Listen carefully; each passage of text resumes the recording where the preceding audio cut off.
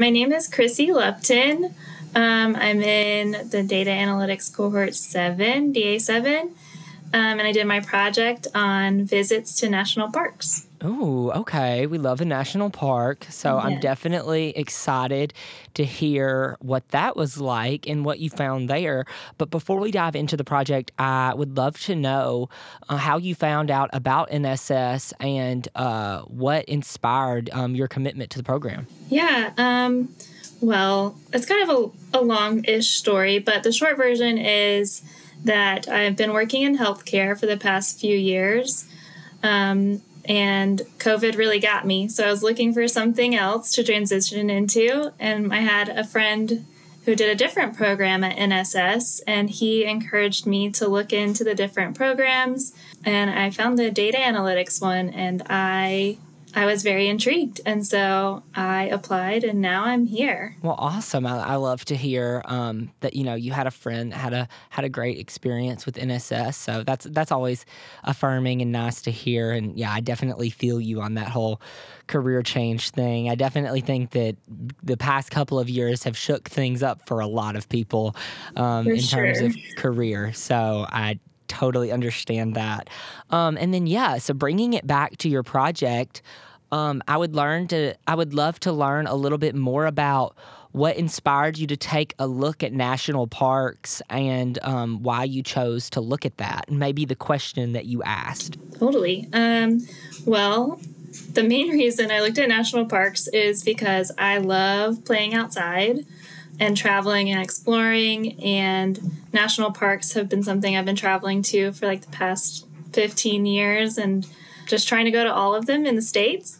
So that's kind of why I chose that route. And then I was super curious about how COVID affected national parks visits, if it did at all, which it did, spoiler alert. But yeah, so I was just really curious about the visits and how COVID affected it. And then from there, I looked into if recessions affected the visits or a state's population affected visits to parks, and population density, like in different regions, if that affected the visits to the parks as well.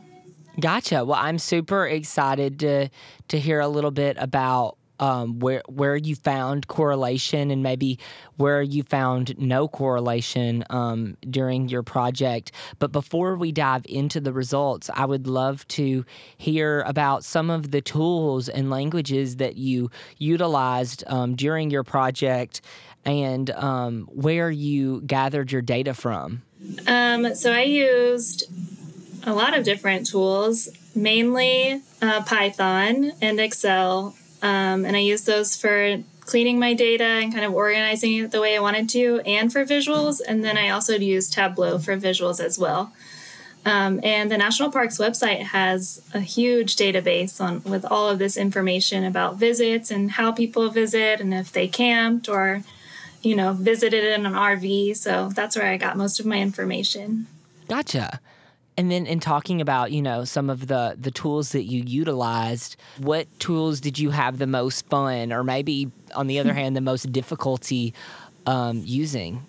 Well, I learned that I love using Tableau. I think it's really fun. I think that, I don't know, whenever I get frustrated with Tableau, if I can't figure something out, it's really fun for me to try to figure it out, and then a super success when I do get a visual the way I want it. So I'd say that's the answer to both of those questions is Tableau. Yeah, no, I love that. I definitely think that you've found a passion and you found a new love whenever the obstacles are still fun. Yes, So exactly. yeah, I love that.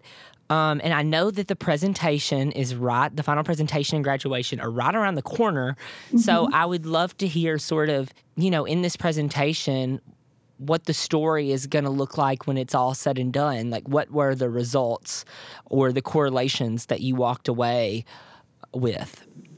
Yeah, so the main correlation I found was with population density. So, for example, the Great Smoky Mountains National Park is the only park in Tennessee, and it is the most popular park in all of the United States by far, by a long shot. And I found it really interesting because Tennessee only has one national park, while California has 9, but Tennessee Tennessee still beats California in visits.